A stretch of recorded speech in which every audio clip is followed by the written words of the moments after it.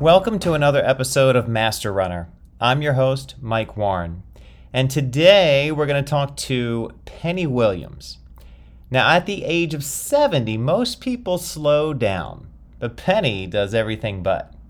She actually picked up ultrarunning 3 years ago at the age of 67, nearly 50 years after not being allowed to run cross country in high school track because the coach didn't think women could do that kind of thing. I wish they could see what she's up to now. She's getting ready for a grueling 50K race this weekend called the Algonquin 50K. And she's also preparing for her first 100-miler in June. Ultrarunning brings her so much joy. And you're going to hear that in my interview with Penny Williams. Well, there she is, Miss Penny Williams. Penny, how are you? I'm great. So quick backstory on you, Penny, that I'll tell the listeners is it's really funny. So I tracked you down on Ultra Sign Up. We had run a race together back in September, 24-hour race called Pemberton 24, which I think I've mentioned before on the podcast. And once you and I started talking and I heard your voice, I knew the voice because you were like the only one at like 2 and 3 in the morning after everybody else had been running, including yourself, had been running for hours and hours and hours and hours. And you were about as chipper could get. You had the energy of a 7-year-old. And I was just like, how is she doing it? Like, I'm so miserable right now, but you were just having a really, really good time. And so that was unofficially the first time we met, if you want to call that a meeting. But I'm so excited to get to talk to you. Your story, you and I have talked a little bit, and it's pretty amazing stuff. I've got to say that when I pulled up your Ultra Sign Up, it was interesting because, at least according to Ultra Sign Up, February 9th of 2019, if I'm correct here, you were 67 and you decided to run your first 50K. Correct. The Algonquin 50K, if that's right. I thought it was February 9th of 2019. That's when I fell down in the rabbit hole of ultras. Well, so I've got to ask you this, and this is the whole premise of the show, is that you're 67. This is a point in your life where, I mean, look, I'm 47 and people are starting to tell it to me now, like, you're too old, you're going to hurt your knees, you got to slow down, you can't do this stuff, you're going to get injured. At 67, to do what you were about to do on February 9th, it's insane. So like, what everybody, when they hit 67 and that, quote, retirement age, when the world and everybody in that bracket has to slow down, they have to just hang out in their homes, they have to, sit down and do Sudoku and crossword puzzles, which I'm a big fan of, I have to say. But it's generally a time where everybody slows down, and they advise slowing down and just fit the mold of what it looks to be when you're 65 to 70 years old. You've worked your whole life and just enjoy it and eat whatever you want. Don't move, don't walk, whatever. And so why go for a 50K? Why not go for, I don't know, a mile fun run if you wanted to do it, or a 5K, or maybe a 10K? Like, what was it inside you at 67 that was like, I'm going to do a 50K? Well, I got into running in 1971, and we were running maybe about 4 or 5 times a week. And then when we watched Frank Shorter run the marathon in 72, my husband and I said, wow, there's races out there. So we started running religiously, every day, most of the time, every day. And so I did the whole thing. I did marathons. And every time I did a marathon, I felt like I had energy left over. And I had no idea there were ultras. And my husband would say, gosh, you have so much energy. You could go on forever. He would always say, she can go on forever. So I did the 3 majors. And that was my goal when I got in my 60s. I did New York. And then I qualified for Boston. And then I told my husband I wasn't going to do any more marathons. And then I realized that I could qualify for Chicago off my Boston race. So I ran the 3 and I was satisfied. And I told him I wasn't going to run any more long races. And I said, I'm going to stick to halves and, you know, the boring stuff. And then I saw it was April Fool's Day in 2018. And it was a Facebook posting that said there was a 50K in Algonquin, which is in Pocomoke, we live in Easton. And I thought, I said, George, that's a 50K and it's in Maryland. And I said, but it's in February. I said, I can't imagine running a race in February. And I said, I think I'll sign up for it. And he thought it was an April Fool's joke. So about 2 weeks later, who would think that? So then Trent sends everyone a postcard. And Trent's the race director for Trent Swanson. He is wonderful. Yep. He sent a postcard and said, welcome to this crazy group, but you probably won't finish, you know, because, you know, this is hard. You'll be bloody and muddy and all this. And I went, oh, I like this. So when my husband read the card, he goes, you signed up for this? And I said, yeah, I told you I'd do it. So he figured it was one and done. So I showed up and Bart Yazzo was at the race that year. Oh my gosh. And, I met him. And so he was apparently the oldest runner. No, I was the oldest runner. And then there was somebody that was 16. So we had a picture of Bart Yazzo and myself and the youngest runner at this race. I need that picture. Yeah, that's cute. And so he goes, I said, and I was the oldest runner. And I was like, wow. And I loved it. I just fell in love with it. I think I broke my rib that year. I tripped. I was just a talking and I tripped. And I was amazed because there were runners running back past me that were the lead males and females. And the guy stopped to pick me up. And I went, oh my gosh, no, you're racing. I said, I'm fine. And there was these 2 girls that helped me up. And I did assessment of myself. And she told me just take a deep breath. And we kept running together and we talked the whole time. And I thought, I said, wow, this is so much fun because you can talk, you can relax. In marathons, you tend to just stare in front of you.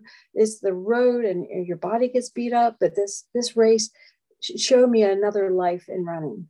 And I realized my love for running has been renewed after all these years, that I realized trail running is for me. So it was that, and I've discovered it too. And in fact, it's one of my favorite things about it is just that really tight sense of community. That you belong. And look, it's not to say that people aren't competitive and we all want to win. And you know, most people would be lying if they said they weren't competitive with themselves or with the others around them. But at the end of the day, it's just one big family. Like we're all out there to help one another and cheer each other on and all that. And I don't think you get that. And it seems like you didn't get that with the marathons and stuff like that. But then all of a sudden you did this 50K and this whole new world opened up to you. It did. And it was a family. And I felt I'm renewed. I mean, I've been running for a long time and I was probably I got burned out on the races because it was nothing. It was like you finish and then you go home. This one you finish and everybody parties afterwards. Everybody enjoys, and they never ask you your time. I mean, they know your time because you have to be under the time limits, but no one's asked you your splits. I love it. No one says, did you do that first half faster than your second half? It's supposed to be a negative split. None of that language, none of that talk. And that's what I fell in love with. Yeah. And I was looking for the next ultra. And then Trent, and then COVID happened the following year. And the following year, I know what happened is that there's these 5 people from Centerville, and they call themselves the Centerville Crushers, and they just shorten it to Crushers. They're a team. And they were afterwards, and they were the last people to leave that night. And they were partying, and Trent said, what are you all girls doing? She goes, we are the, Centerville Crushers, and we run in Tuckahoe. And she said, you should have a race in Tuckahoe. So Trent goes, wait a minute. So then the Tuckahoe 25K began. So the Wow. following year, and they had Tuckahoe 25. And that's where I go to run. I had no idea that Tuckahoe was there. I live 35 minutes from there. Did not. I Wow. mean, we went hiking one time, but it has so many really cool trails Yeah. that's what I do. At least once or twice a week, I drive over there to run trails. Mm. Because when I was a road runner, I kept saying, one thing nice about road running is that you walk out your door and you run. You don't Yeah. have to go anywhere. You have your equipment is your shoes and of course your apparel. But the trails you have to travel. I mean, I do. I have to Yeah. travel. And I thought I don't want to travel anywhere to run. And now I love it so much it's worth me, traveling to a trailhead to Yeah, run. a lot of the trails, we have some trails pretty close to where we are, 15, 20 minutes away, but we have But you have to get in your car to drive it, right? yeah, and like so we even have Mm-hmm. the trails that I usually do for the longer runs are the more flat trails, the rail trails and stuff. And for that, I have to drive 40 minutes to get there, but I just feel like especially nowadays because I see how people drive and I'm like I just can't understand why anyone would want to take the risk of running on the roads and especially out here, the shoulder is like 3 inches wide. There's like a line and then there's And people grass like to and it's scare you. People like to try to like swerve towards you. I've had that happen. I've oh had things thrown at me. And it was the worst part when I was working. I would get up at 4 o'clock in the morning, and I'd leave the house between 4:30 and 4 or 5, and people would go by me with their bright lights on me, and it blinds you. And I would wave to them, and I would put my hand over my eyes. That was the hardest part is yeah. running. I hated that, and I love running so much, but it didn't deter me. I just fussed at them. But So it's scary. One time I was running in Salisbury, and when we lived there, and I was running through the park, and they had like little. First time I ever really ran a trail, and it was right next to the water. I thought it was so cool. And when I came out, this guy was on his bike, and he flashed me on his what? bike. And I thought, oh my gosh, I can't run on these trails because if he saw that I came here once or twice a week, then it scared me. And I have Yeah. never been scared around here or in Tuckahoe. Never Yeah. been scared to run there by myself. The worst thing that I've had happen to me happened about 4 weeks ago, and that was a cow somehow got out onto the trail off the field next to it, and it was doing a light little jog toward me. And I know they're harmless and everything like that, but But they're big. when it's like 6 o'clock in the morning and this big brown cow is coming right at you, I just jumped right up on the hill and I'm like, you go ahead and do your thing. I'm good. But that's the worst thing that's going to happen. A car's not going to hit me or anything else. I mean, if a cow's the worst thing, then, that's pretty good. I mean, you have to be when you're on your road. You've got to be responsible for yourself, and you have to because they're not looking out for you. You have to look out for yourself. My worst time is I have this course in my house, and I would run in like a loop, and I Mm. was coming back in, and I saw something in the corner of my eye, and I thought it was a white plastic bag that was blowing next to me, and I realized the wind. It wasn't windy; it was a skunk. Oh, And it ran out and it ran across the road and stopped there. And I knew I couldn't get around it because I get sprayed. That'd be it. So I had to oh, turn around and go longer that day and try to get home before I had to go to oh work. my That was my gosh. worst. Yeah, the skunk. Yeah. So take me back in time, take me back to high school and your college years and so when did the actual love of running develop? Did you do track? I have to imagine you were on the track team. Did you do track in high school and Well, college? you Like how did realize that work? I graduated in 1969. Mhm. And they did not have a female track team. They had field hockey, they had basketball, and they had softball. And that was it. That was all the sports that women were allowed to play. Hmm. I could play field hockey, but I didn't have any. I was short. I'm only 5'2". Hmm. Couldn't play basketball, and I didn't have any coordination for softball. So I was a cheerleader. Hmm. I'm loud. And so I played field hockey and then I was a cheerleader. And I was just missing something in the spring. So a few of us that we wanted to have a female track team. So in my junior year in high school, we developed a female track team, and I was a sprinter, and was back then it was 50 yards. Oh, wow. 100 yards, not meters or miles, half mile. And there was a 2 mile. One guy I remember when I was in high school would run the 2 mile. They wouldn't allow the girls to run the 2 mile. Really? We only could do hurdles and sprinting, and then we do the relay, which was one around the track once. So we all had to run a quarter of a mile for the relay, and I was the anchor. So I remember seeing that guy run around the track for 2 miles, thinking, how in the world is he ever doing that? Running around this track for 2 miles. Yeah. But I never ran at home. I never ran other than practice. That's all we ran. We didn't even think about running on the weekends. Huh. So I know. Wow. That's so crazy. They didn't allow you to run the 2 mile. Like, just thinking about that is insane. We only could run the short sprints and hurdles, and they let us run the relay, four-legged relay, 4x4 relay. Oh my gosh. Because this was 1969. They think women could, Yeah. The basketball back then was only half court. Talk about how long ago. They could only run half court. Oh my God. They didn't think they could run the full, because my best friend was a really good basketball player. Wow. And they would have to hand it off to someone else on the other side of the court. It was weird. Oh my gosh. Mm-hmm. Yeah. See, that's funny, because like the thing that kind of ruined running for me in high school was they had the presidential fitness test. And I love that. So like, this is what caused me to absolutely hate running with a passion, is that, I remember, the PE teacher who really didn't know anything about running. I mean, one of them was the track coach. The other two didn't know anything about running.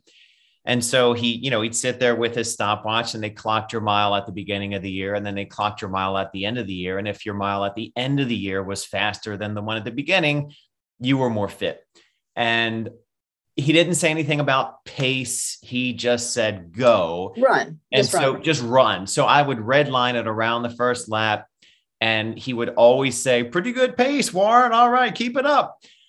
And then I'd try to keep it up. But after like the second one, I'm gassed.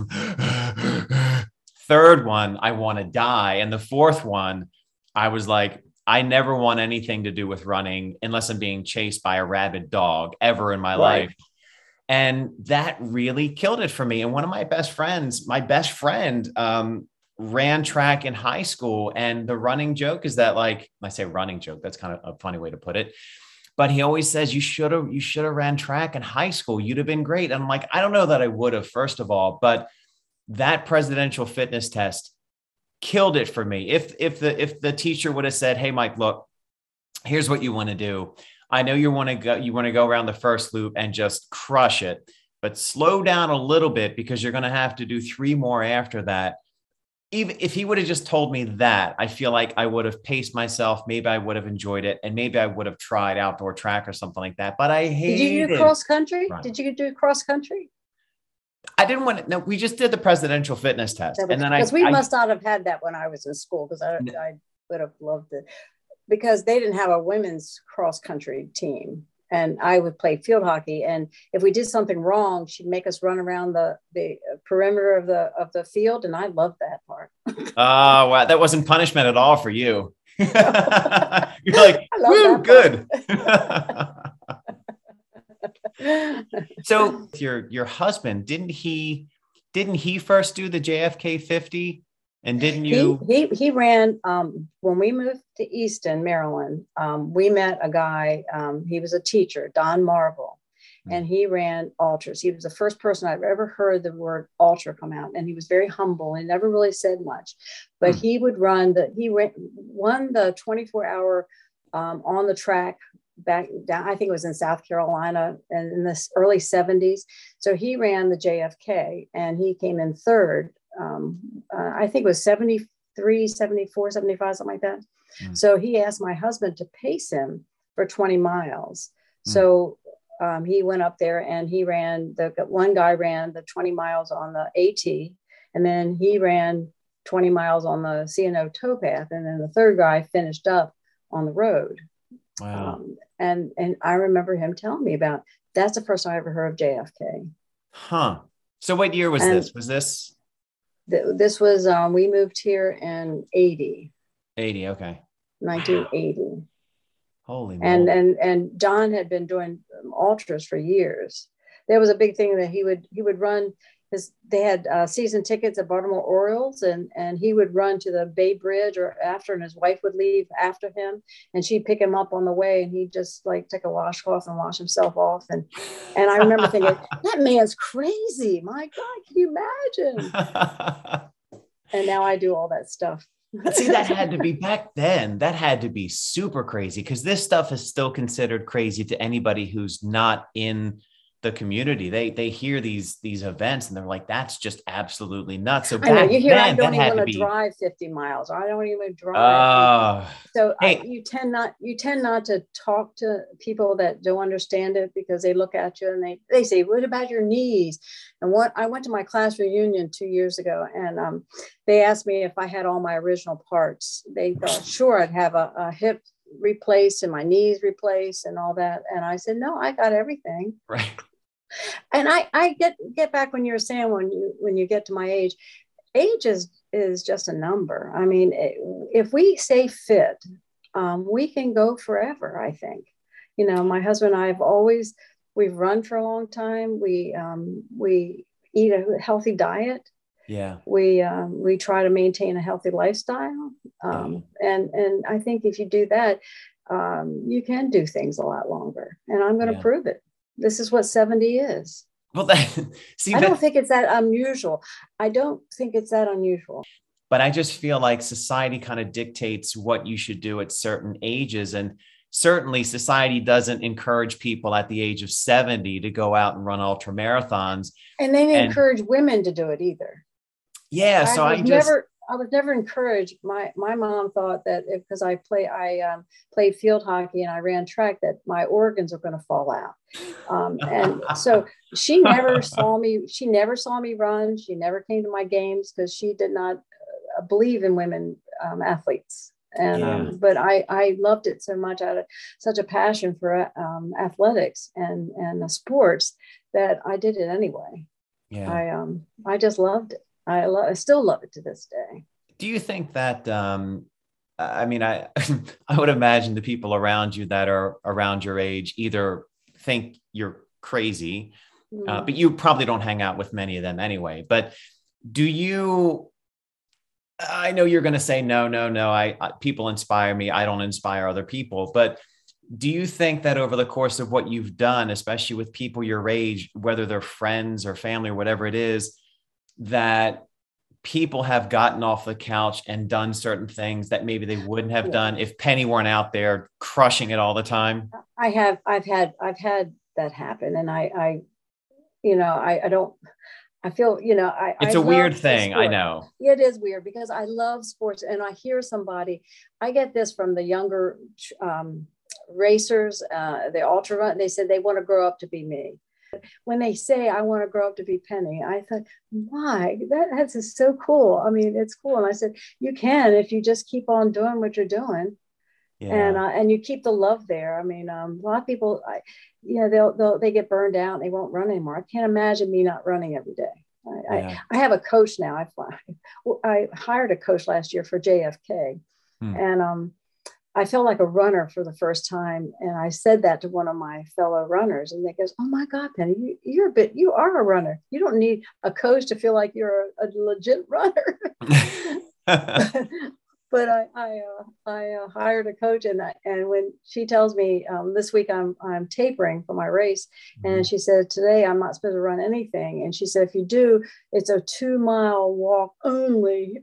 Yeah. And I'm like, oh, maybe I'll get on my bike and run. I have an indoor bike now, and I'll ride for like 10 or 15 miles. To me, that's like easy running, Yeah. So well, I like to be active every day. Yeah. And I think, I told you I had this event on Sunday that kind of wrecked me a little bit as far as how my legs felt and everything. And I've always been probably like you, that, the world, can be a little chaotic, especially with the past 2 years.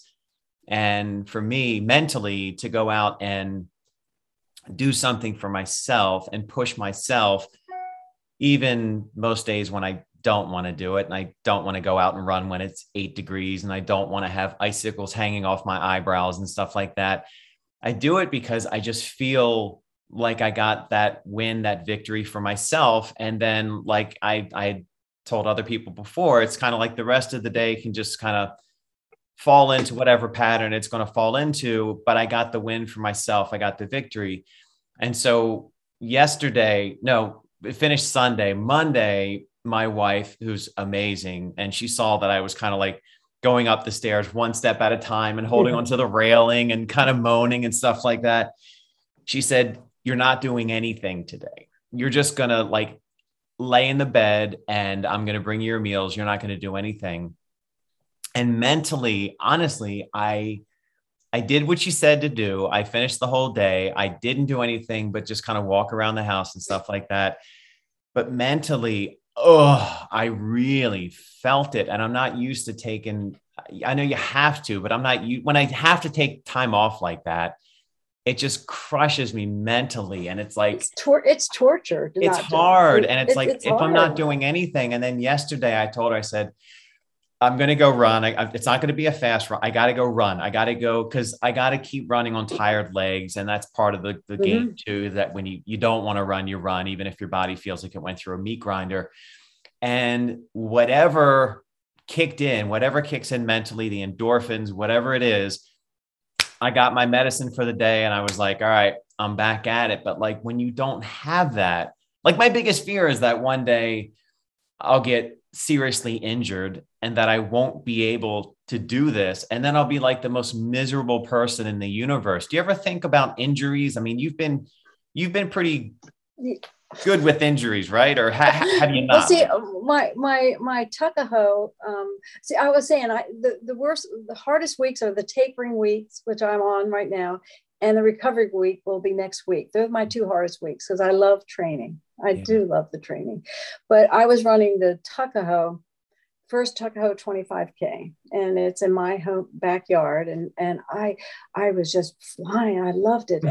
And I was running, and I kept telling everybody, be careful. There's a lot of roots and all that. Be careful. And I was running, and I was so proud of myself. And then the last part is called the radiator, where you run up and down these pine trees, and it's pine chats, and it's just straight. And and there was these little cheerleaders, and they were standing there cheering, yeah. And it just got me, and I got this adrenaline rush, and I got so excited. I just took off down this thing, and I fell. I tripped. It must have been a little root or a stump, and it threw me on my shoulder, this shoulder. Oh my gosh. I broke it. It cracked in 3 places on the top of my humerus. Oh my gosh. Yes. And this guy came behind me, my angel. I call him my angel. He came behind me and said, "Are you okay?" And I said, "No, I'm not okay." I realized I couldn't get myself up. So he helped me up. And he was a emergency mountaineer that helps skiers when they fall. So he had a sling in his backpack, in his hydration bag. Oh my gosh. So he put the sling on, and they were going to call an ambulance, and they were going to call the medics. And I said, no, I don't need a medic. And they kept saying, she doesn't need a medic. They got in their world. And I said, no. And so Pablo, that's Pablo, my angel, he kept assessing me, and I was doing the same thing to make sure I wasn't in shock. And, I didn't have an internal bleed. So, and I realized he was talking to me to just see how I was cognizant of where I am and all. And of course I was talking too, and I said, he goes, you sure you want, I said, no, I'm going to finish this race. And he walked with me the 1.5 miles to the finish. And I tried to run a couple of steps, and I realized running was not doing it. Oh, So I was holding my arm like this, and I remember my nose was running, and I thought, I can't ask him to wipe my nose. And I was like, whoa. I just remember that. But he was my dear angel. I just owe him a lot, and he helped me through this race. And when my husband saw me, because he has a good timing. I'm really good at. I'm not very good at passing, but he knew exactly when I'm going to finish. He has an eighth sense of that. wow. And he knows, and I didn't come in. And he goes, I wonder where she is. And when I came in, I had this, thing around my arm, and I was holding it, and I was running. I tried to run in. He goes, Oh my God. So I promised everybody I'd go to the ER.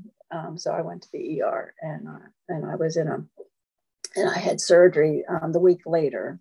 And the guy told me I couldn't run for 12 to 14 weeks. And this was, that's a death sentence. Yeah.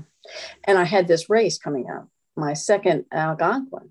And I thought, I'm running that. So I said, well, what happens if I ran? He goes, if you fell again, we'd have to replace your shoulder. And I said, I'm not going to fall again. And I said, okay, I'll be careful. And he goes, there's no studies. And what he wanted to say was no studies on someone your age. And I know that's what he meant. And I went, But when he said, if I fell again, so my husband went that day and bought me an indoor bike. And I have a treadmill at home that I rarely use. The only time I use it is when it's icy or it's dangerous running, if you're having a hurricane or something like that. Yeah. Not that dumb. I'm not that crazy. When a hurricane comes or a tornado, you'll just tackle the treadmill. I get it. Yes. If it's completely an ice storm, my husband goes out first to see if the roads are okay. And so I got on my bike and I rode, I think, 20 miles that day. And then I got on the treadmill and I walked for like 10 miles. And then I started doing that. And I'd have a brace on and I'd hold it. And then I started the day after Thanksgiving, I ran a half mile, and I'd walk a mile and run a half mile, and it didn't bother me. So the next day I ran a quarter mile, a mile, and then I'd walk. And then I got up to where I was running 5 miles on the treadmill, and I was doing biking, and I was doing like leg lifts. Like I would hold a dumbbell in hand, and I'd do squats. Yeah. And I do stair climbing. I have a weight in my hand, and I walk up and down the steps. Wow. I just want to do anything. And then my husband said, why don't you try outside? And that scared me. I thought, and so he went out there with me, and we ran 2 miles on the road, and I was like adrenaline. I was like, oh my gosh, I'm outside. And I made my post-op appointment the 2 days after the race. It was a Monday, and I ran Algonquin. Algonquin with my shoulder. Well, it was 14 weeks before breaking, or 12 weeks. And I went to the doctor's office and I put my mug, they give you a mug.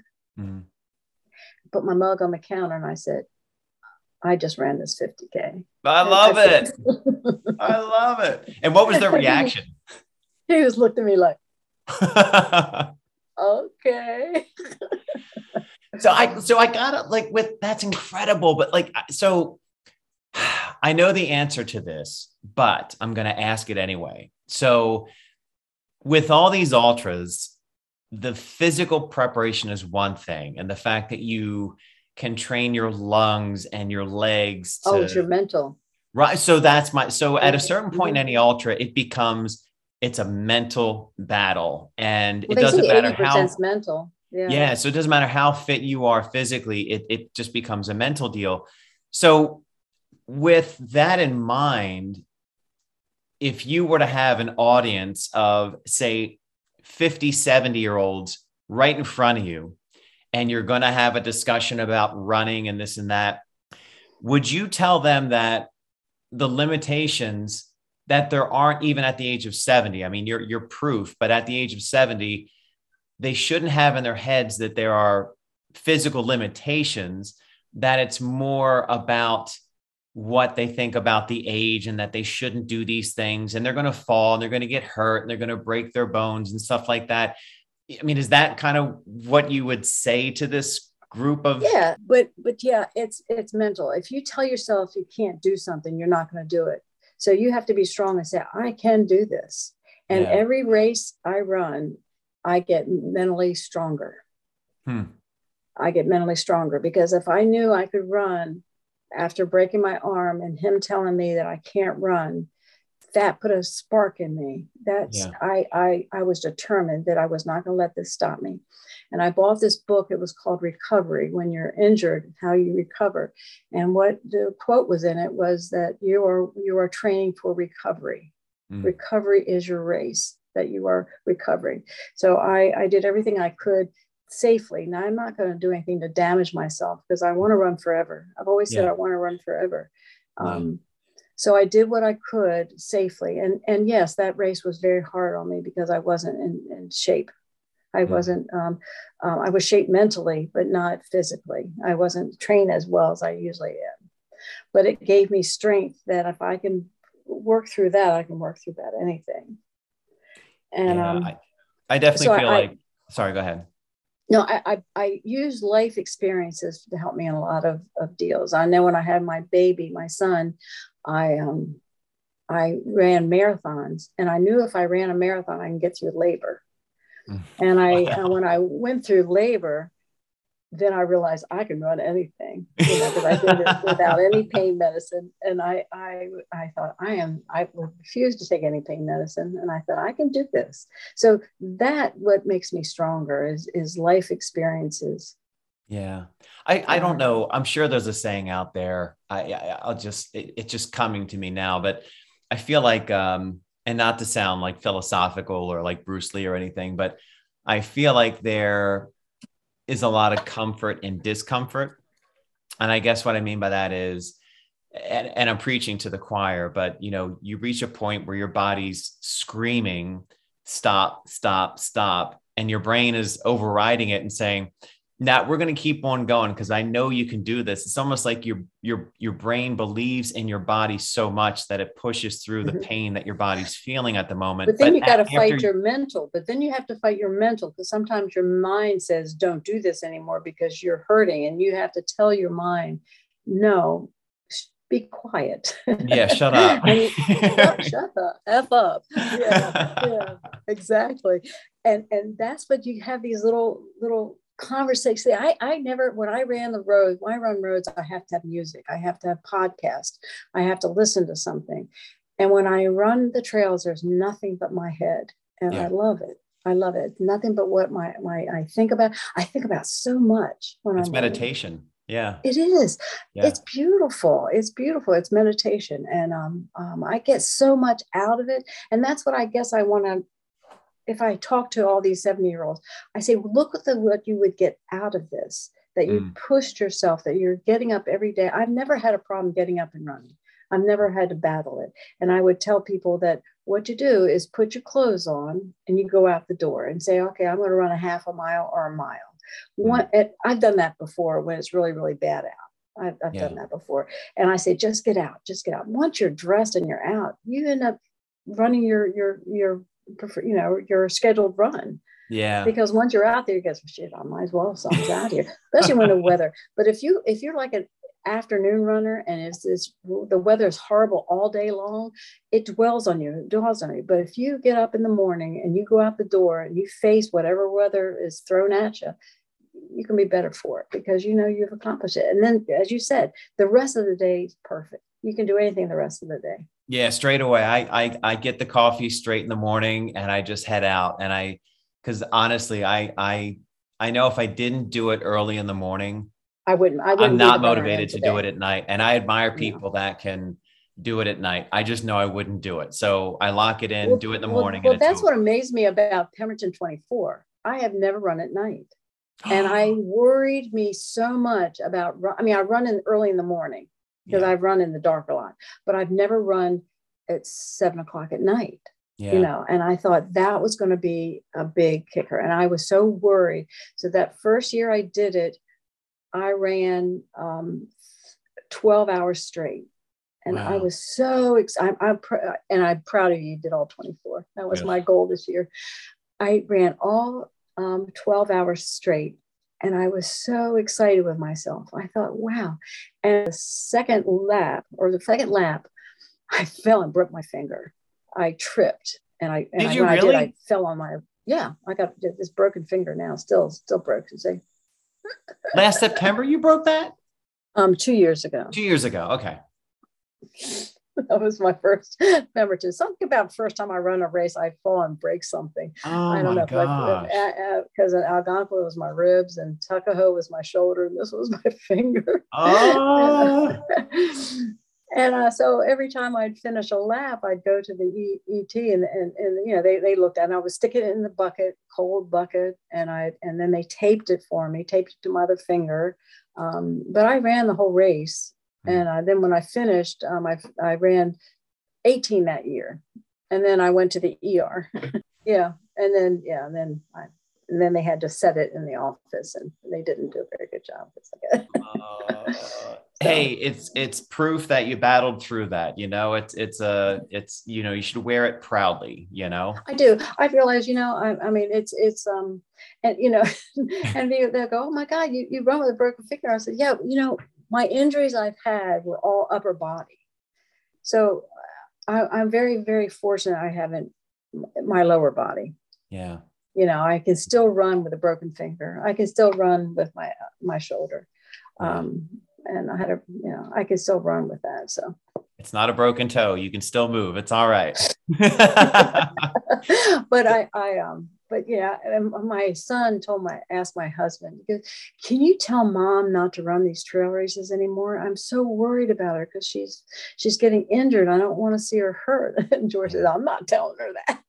So I got to add, so I don't know how this is for you. I mean, like, funny thing is, as a dad, it's you want to model certain things for your kids, and like, my son's 12, and in my head, I mean, I want to be that. I don't want to be a superhero, but I want to model certain behavior for him. And I want him to know that, even at his dad's age, that, I'm still out there challenging myself and doing what most people think is goofy and crazy, but it absolutely terrifies him. He knows these distances that I do and stuff like that. And he's not excited. Like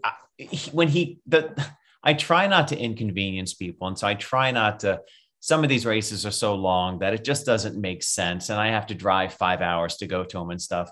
But the ones that are more local, that are, 50 Ks or whatever, he'll come, but you can see the look on his face when I cross the finish line. He'll have a sign and stuff, but he's terrified that like daddy's going to die. And like, I actually had to ask him not too long ago. I said, look, buddy, it looks like you're not excited when I finish. Like, you're just not excited when you're there. And I said, what's going on? And he's like, I'm just afraid you're going to really hurt yourself. And I was like, so he doesn't, try to talk me out of it or say you're an idiot, but he's just terrified that daddy's going to like really injure or kill himself. So that's why when I finish a race, I have this big smile on my face. I always like, yes, and I do this because I don't want anyone to think this. Like, they didn't see me like a mile down the road going, oh my God, shit. So it's but my son is very proud of me, and he brags about me all the time. I've heard from others. They said that that he's got he says, I have a strong ass mother. And she's badass, and he's 34. He'll be 35 soon. So that makes me very proud that he's very proud of me and what I've accomplished. So I think that's, I like that. And my husband's proud of me too.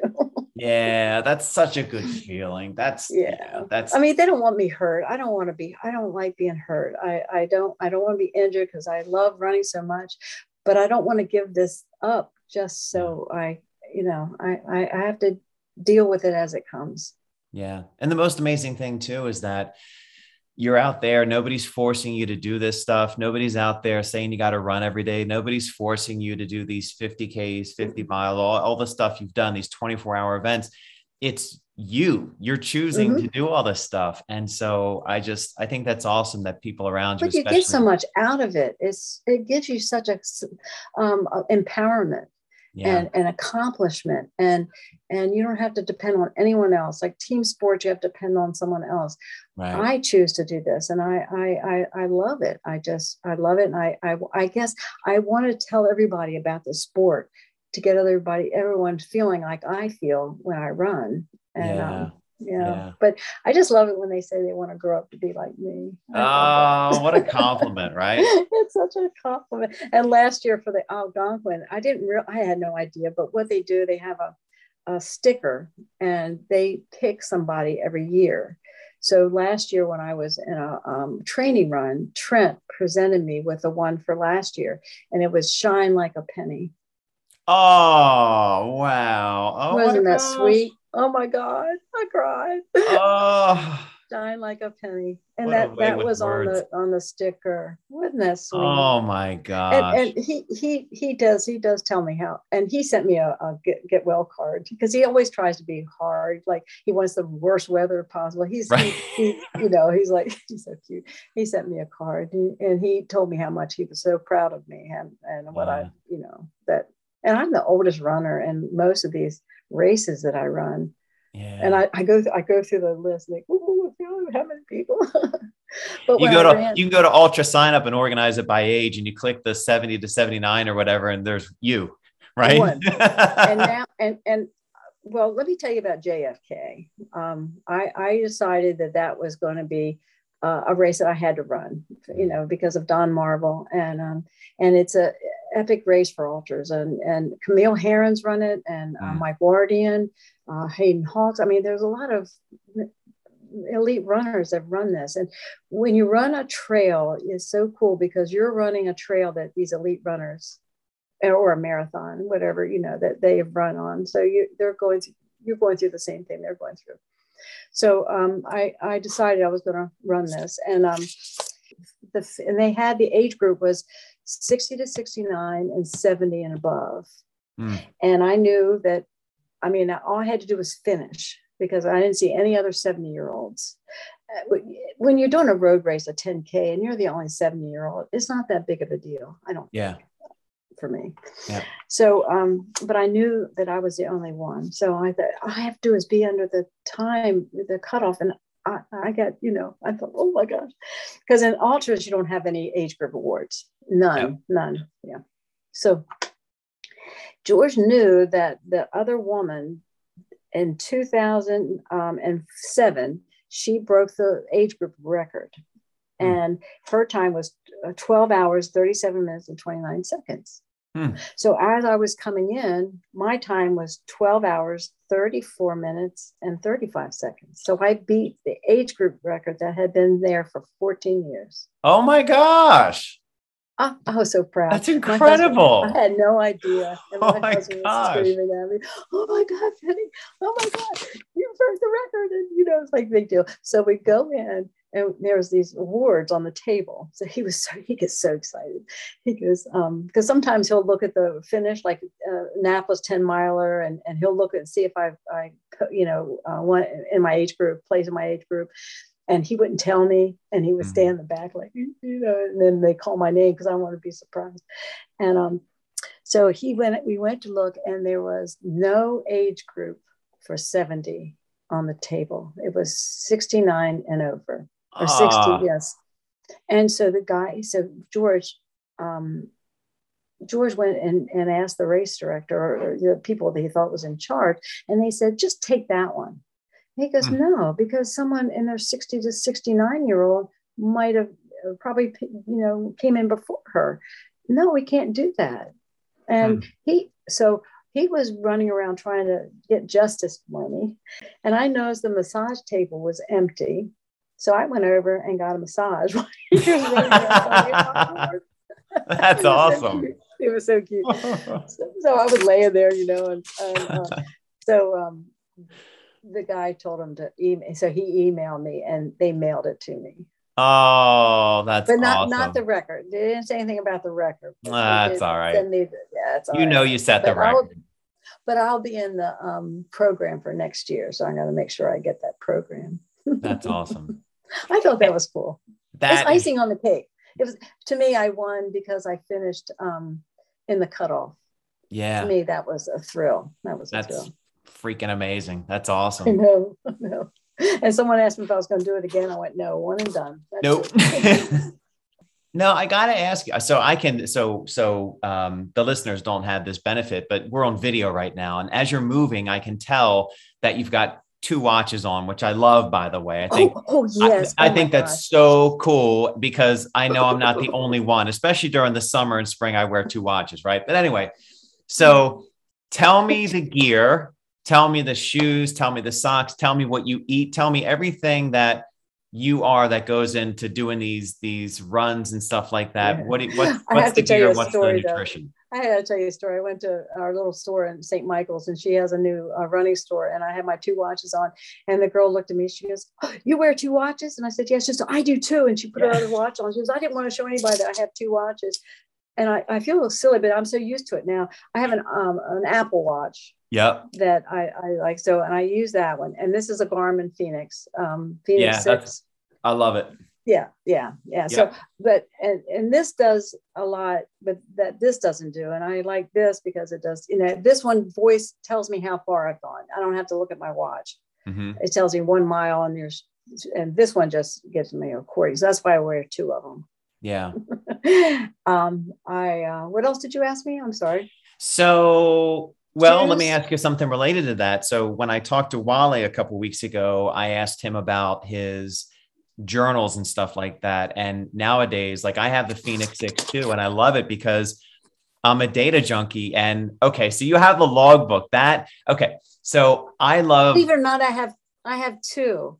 I have this one that I've done for years and years and years. And then when I started training for JFK, I have a loose leaf notebook that I write from when my coach gives me my information, and I'll write it in there, and then I'll write how I run. So I have to keep two of these things. Oh, I keep wow. two of them.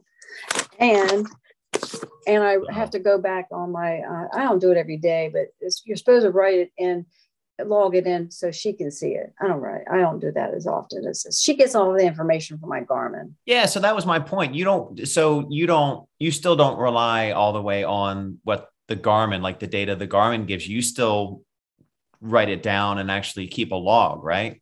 I keep a log. I don't see. I don't know technology that much. I don't know how to go back and look at all my stuff on the. Everyone says, "Well, do it by the computer." That doesn't work for me. I just rather write it down. Yeah. Then I can just thumb through it. When I want to look at it, I don't have to go to the computer. I just look at it and I say, "Oh yeah, I did this time and this time." It's easy. Yeah. Yeah. One of these days when we're running the same race, I'm going to pull you aside. I'm going to have my laptop and I'm going to show you the Garmin Connect and all the data and all the analysis. Actually, I do look at my Garmin Connect, and I do look at the data. Yeah, I do. I look for sleep because I wear this for my sleep, and it shows me how long I do that. Gotcha. But I love the written word. I just for me and I keep them all, and I keep I put 2022, and then when I finish this year, I'll write how many miles I've had, and all my races are in here. Yeah, I'm a low tech person. So what's your weekly routine? What do you eat? What goes into all this? My routine is different now because I've been retired now for 2 years. It's different. So I'll tell you what I've done since I'm retired. In the morning, I usually get up between 5 and 5:30 still, and goes and gets my coffee. You do drink coffee. We've established that, right? Mm-hmm. Bravo. Espresso. Okay, we have the espresso machine. He brings my coffee, and I'll drink that, and then I'll eat a banana because I have to take. Unfortunately, I'm on cholesterol medicine after all these years, and I have to take that. I take that in the morning, so I eat a banana, and I take some supplements, and then I've been developing this in the last 3 months. I take a teaspoon of peanut butter. Because if I take my vitamins on empty stomach or without something, I get a little nauseous. And I found that peanut butter works really well. And I take that. And then, and then we'll watch the morning shows. Right now I'm watching Olympics, and we watch them MSNBC.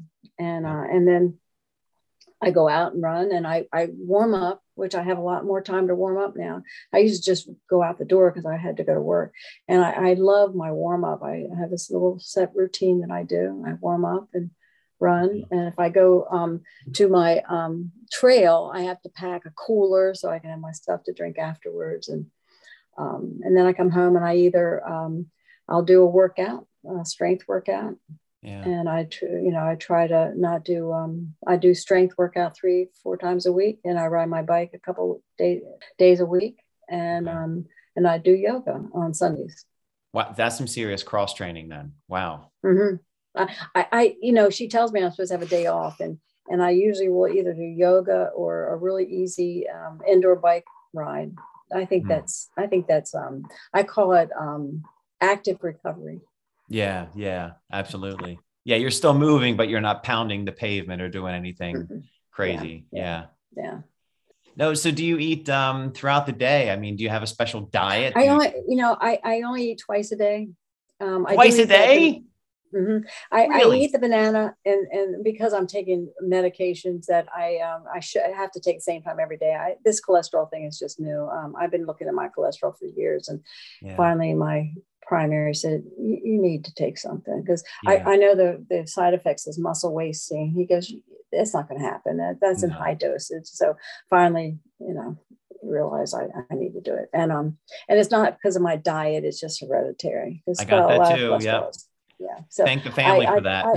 I really, I hear I'm 70 and I just started cholesterol medicine. So that's not too bad. And so I can't take it on an empty stomach. So I have to take something. And then when I finish working out, I'll have, my husband makes this protein drink. He makes it on Sunday, and he makes a big container of it. And it's got kale in it. It's got fresh ginger and carrot juice and yogurt and whey powder. It's really a good drink. It's got everything. Yeah. And it tastes different every week. So I'll drink maybe a glass of that, and I'll have some wassa toast with a little peanut butter on it. And that's my, But twice a day, you eat twice a day? Mm-hmm. And then dinner, he fixes dinner. We eat dinner like 5 o'clock, and I have my glass of wine for dinner. Yes. And so I drink my little wine before we sit there and watch, for 4 to 5, we'll sit and read the paper, and I'll have my wine. He has the scotch, and we sit there in quiet time. It's a good life. Awesome. It's a good life. I love it. And then we have dinner, and he very healthy dinners. Except for the next 2 days, I'll have baked potato and like roasted chicken or baked chicken. I won't eat any vegetables. I can't eat vegetables before I run. So my diet, is low fiber. So the 2 days before I run, it's not a really good diet. I just eat, boiled eggs or chicken and rice and white rice and potatoes. But like Brussels sprouts, we had Brussels sprouts and potatoes, sweet potatoes. So it's really, So and I have fruit. I have fruit too. Okay, so you don't have you're not a vegetarian or vegan or anything like that outside of racing. I was a vegetarian for years. We became vegetarians in 1972. Wow. Yes, and then I think I started incorporating around when I was pregnant with my son. Even though I know I got enough protein, I didn't feel that the literature really wasn't that. I read all the books on pregnancy and vegetarianism, but I decided just to be on the safe side, then I would eat chicken, and for the protein and eggs, and so I would eat chicken, and I don't eat red meat, pork. I'm not a fish person. I don't like fish. But then it got so about a year ago, I don't know, for some reason I decided I wasn't going to worry about my diet anymore. I never really worried about my diet. It was more humanitarian reasons for meat. I didn't like the idea of killing a cow and what the cow does to the atmosphere. Yeah. So I don't know, about a year ago, I decided I just threw it out. So every once in a while I eat some bacon, and I don't cook bacon, but we went to a race once and they had bacon on quesadillas, and oh my gosh, I didn't realize how good it was. And then I'll have a burger every once in a while. I probably had one burger, two burgers last year. So It's fun. we used to make our own veggie burgers. So yeah, for years. Oh, wow. Yeah, I love those things. It's funny to me because years ago I went plant-based. And because I, like you, I have the same thing with my family gave me this higher cholesterol than it probably should be. It's not, not to the point where I'm on statins or anything like that, but it's for what I do and how I eat, it's higher than it should be. And the cardiologist a few years ago was like, look, just think about what it would be if you did nothing. Your family, this is kind of in the genes. It's something you're going to have to be cognizant of. You're going to have to be aware of. And it wasn't because of that. I guess it was a bunch of stuff that happened, but I just decided to go plant-based. But the funny thing is, I say plant-based as long as it's not a race, because what happens when I race is, the deal is off at a race. Sunday was a good example. It's the most bizarre thing in the world. Here I am. I drink oat milk. I eat kale. I eat all this like normal stuff, right? This like plant-based stuff. I eat veggie burgers. Have you had the yogurt, oat-based yogurt? Oh, it's so delicious yogurt. That's all I eat. And so, yeah, I don't eat dairy either, except for cheese. Every once in a while I'll have cheese. But those oat-based yogurts taste, I would argue, just as good as anything I remember tasting that was full dairy. Like, they're amazing. But the funny thing is with the racing, and it happened on Sunday again, it's absolutely bizarre. I called my wife after the race and I was in the drive-through of a freaking Wendy's. And I said, hon, can you hold on 1 second? She said, yeah. And I said, could I have 2 grilled chicken sandwiches and a medium fry? And she was like, what the hell are you doing? And I said, are you okay? My body just wants chicken right now. Like, it really, really wants chicken. But outside of that, I don't even think, I don't eat, I have no desire to eat red meat, but like chicken, like it's not something that I eat, but on races and stuff like that, like these longer distances, it's like, that's all my body wants. And I'm like, you know what? I'm going to listen to you and I'm going to give you your grilled chicken because you deserve it. So, well, I eat very well. I think I eat pretty decent 95% of the time. Yeah. But I find that people that they brag about their diet, or they'll go to races. Oh, I can't eat that. I'm plant-based, or I can't eat that because do you have, and they worry so much. And instead of just saying, oh, it's just screw it, I'll just eat it. And then it's not going to kill you that one race or that 1 or 2 times a year that you do it. Yeah. It's not, no one's going to say, shame on you, So I decided at my age that I wasn't going to worry about it, because I used to go to parties and say, what's in that? They make something. And I remember being that person. I'd have to ask what was in it. And they would, like if you go to a party and like a big, like an office party, and they're coming hors d'oeuvres, and I say, what's in that? And they'll say, oh, that's such a size. And that's okay. That was one of those people. But races, I don't know. It's I can eat anything I want. I'll eat chips. I wouldn't eat chips. I don't eat donuts. That's one thing. I will draw the line on donuts. Yeah. I will not eat it. Yeah. It's just not worth it. But chips, oh my God. And pickle juice. Do you drink pickle juice? I tried it once and I almost threw up. Like, I can't do it. I found the benefits that I have gotten the palate for pickle juice now, and my stomach handles it. I used to cramp so bad, and my feet would just cramp up. And if I moved slightly after a long run, especially in the summer, my calves, but it was my feet that was cramping. And I'd get my abdominis rectus muscles would cramp up. I started drinking pickle juice and none of it happens. It hadn't happened. Ugh. More power to you. They claim it's the vinegar and it's all the enzymes in the pickle juice, not just pickles, but it does help with electrolyte imbalance. If they could flavor it somehow, I might try. I never thought I'd ever drink pickle juice. But I am a believer now that I drink pickle juice now. Well, next time I see you out on the trail somewhere, or out on a race, maybe we'll share a big glass of pickle juice or something. Like, who knows? I know Trent has pickle juice. I ran Stone Mill 50 mile a couple of years ago, and they didn't have pickle juice. And I thought, you don't have pickle juice? I thought everybody had How pickle dare juice. you? I had a little bottle, and I was going to fill up my little bottle. And I'm like, you don't have pickle juice? And I'm like, Oh, no. the nerve.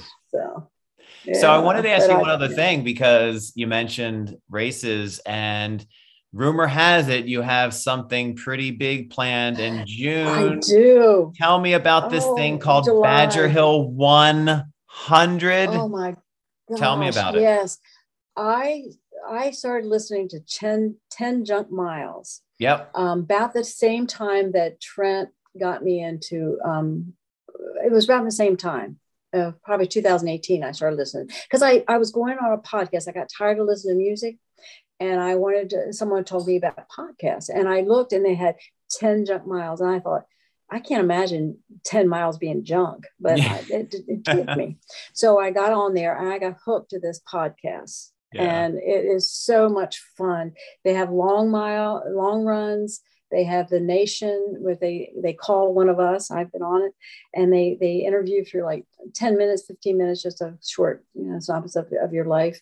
And then they have the gang show, which is about 2 hours long, and it's so much fun. And he just developed 3 years ago the Badger 100. He has, and it's in Wisconsin. And they have a 100-miler, 50K, and a 50-miler. And I wanted to do it that year. I said, I want to go. And my husband said, oh, it's the Olympics. We can't go there because we watch the Olympics. We do. So I said, okay, we'll do it next year. And then the Olympics was canceled because of COVID. And then they put the next year. So I couldn't do it the next year. So this is the year I was going to do it. So I told my husband I was going to run it. And he started looking all up the East Coast because he didn't want to go to Wisconsin.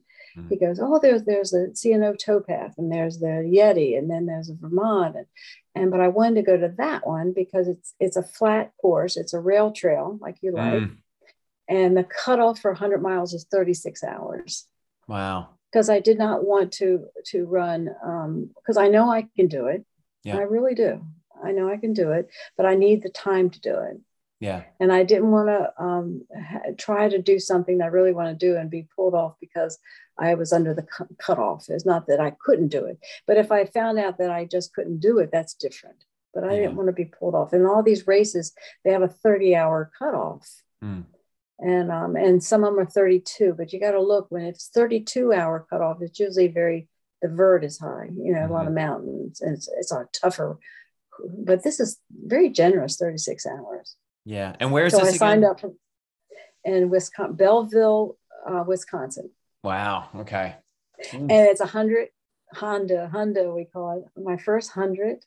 And I'm so excited. I'm so excited. Gosh.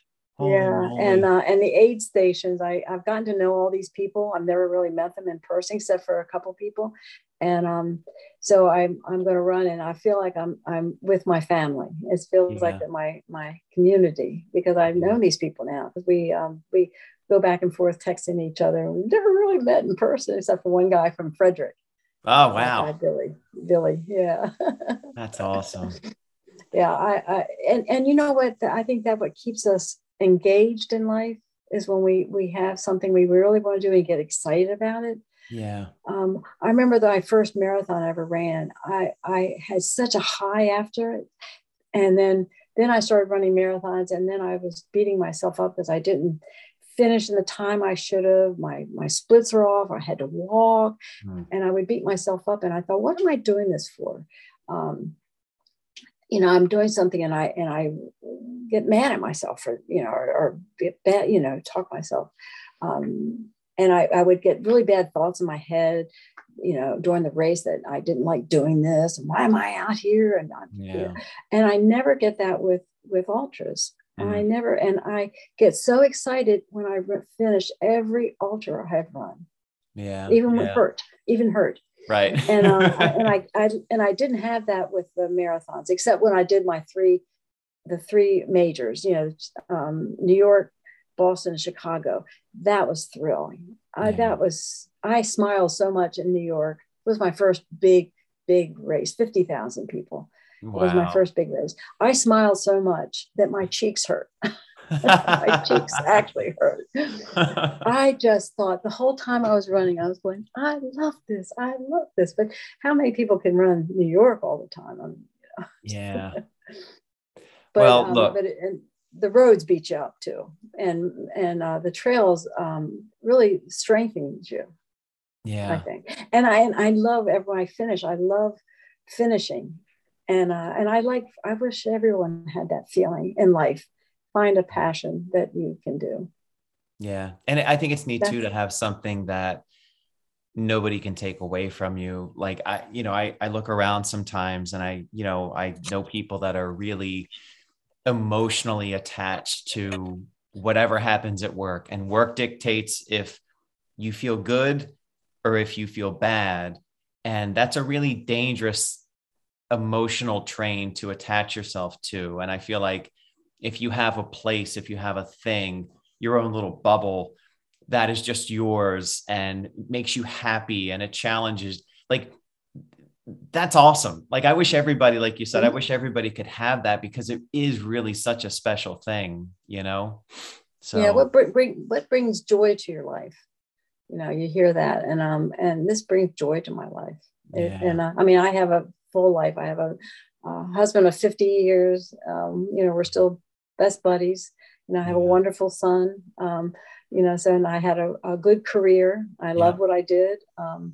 And it's nice to be in my age at this time in my life and still have passion for something and yeah. still enjoy life. And I'm physically able to do it.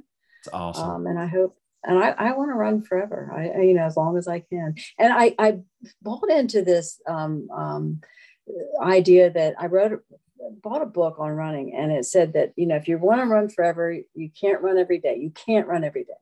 They said you should run my age 4 days a week. And I bought into that, and I realized I was missing out. And then when I got this coach and I said, they said and they told me to run intervals, like run for 5 minutes, walk for a minute, run for 10 minutes, walk. And I started doing that. And I wasn't getting joy out of that Yeah, at all. I didn't yeah, enjoy that. And so when I got this coach and she gave me, and I do love having a coach. I mean, it's neat to have someone send you a workout every week. mm, And I'm not, it's not strict. Like, I had to switch my long runs from Sunday to Thursdays because the weekends we watch football on Sunday. yeah. And I used to go out and run, all day and get home like, 1, 2 o'clock. And my husband said, the Ravens are on. Did you get to the bath real quick? So to me, Thursdays, and he does the grocery shopping on Thursdays. So, Nice. I do all my long run on. So I'm flexible enough that I can readjust my schedule to fit my home life. And That's yeah, awesome. That's awesome. so, Well, and Penny, it has been so awesome talking to you. And I know one of these upcoming days. I hope it isn't until September for the next Pemberton when I get to see it. Hopefully I'll get to see it between well, now and then. there's a Blades coming up. It's called the Blades 10 miler that's run in the Pocomoke Forest also. I saw that. And There's a 10 and 20, isn't there? I think there is a 20. Okay. I just do the 10. The 20 starts at midnight or something. I don't know. They start early in the morning, and I don't need to do that at this No. point. But I'm switching coaches also. I found a coach from 10 Junk Miles, and she has run the Badger 100 a couple times. And I found her through 10 Junk Miles. And I will switch over as soon as I finish this block of training, and then she will lead me through that. And since she said she would help crew me or pace me at night, because that's the only thing I Wow. was worried about is running at night. Yeah. You get tired. I was afraid I'd just fall. I know, but I ran Pemberton all night long, so I proved to myself I can run You at can do night. it. Yep. But I also got into backpacking. And my husband and I've hiked for years and years, and I got a friend from the hospital that was grooming all of us and trying to figure out who she could find that would backpack with her. And I took the bait, and we're hiking the AT in sections. So we did Wow. 2 weeks last fall. We're doing 3 weeks in May. And then so I'm doing that. And I did the hiking right before JFK, and actually hiking helps with ultra running. Yeah. Yeah, there's a lot of ultra runners that actually do their hiking for their mileage. So it worked out well for me. So I do 2 extreme activities. Right wow. now. You're staying busy. And like I said before, the fact that you're 70 and just going out there and doing these amazing things and inspiring people. I'm amazed at myself. I don't feel 70. It just when I see my number, my age on a race number, I'm thinking, how did that ever happen? I don't know. How did that happen? Well, look, Penny, it's been such a joy talking to you, and you inspire so many people. And thank you. Look, good luck at the ALQ 50 this weekend. I'm really looking forward to it, because I want last year I ran in that horrible weather last year, and I was the last runner, unofficial, because I was over the time, and I don't like not getting the time cutoffs, but it was so bad last year. It was the weather was really bad, and so I'm looking forward to doing that a little bit better this year. I make goals for everyone. Makes goals for themselves. Yeah. So. Well, look, thanks again for joining, and good luck this weekend. And I know I hope to see you on the trails. I hope to see you again on the trails. Yeah, for sure. I'll say hi to your friend, the Beast. John the Beast. John. Oh yeah, you'll see him this weekend. He's a beast. Yes. All right. Well, you take care, and thank you so much. I'm honored that you sought me out. Honored. I'm just a dysfunctional middle-aged knucklehead. Don't feel honored at all. I'm honored to have you on the podcast. That's what we love about trail running and ultras, is that when we get together, we talk so much about it, because we know that they don't roll their eyes or get that look like, oh my gosh, it's so fun, so much fun to talk to other people when you're running, and it's little vignettes. It's almost like when you catch up with someone, you talk to them, and then you catch up with someone else, or they catch up with you. It's so much fun. I wish everybody could have the fun that I'm having. Well, Penny, thanks again. And everybody listening, thanks for joining today. And as always, keep lacing up and keep inspiring. Definitely. Bye-bye. Definitely. Bye-bye. Take care. Well, that was fun. Penny, I hope you crush it this weekend. We know you will. And for everybody else, keep lacing up and keep inspiring. See you next time.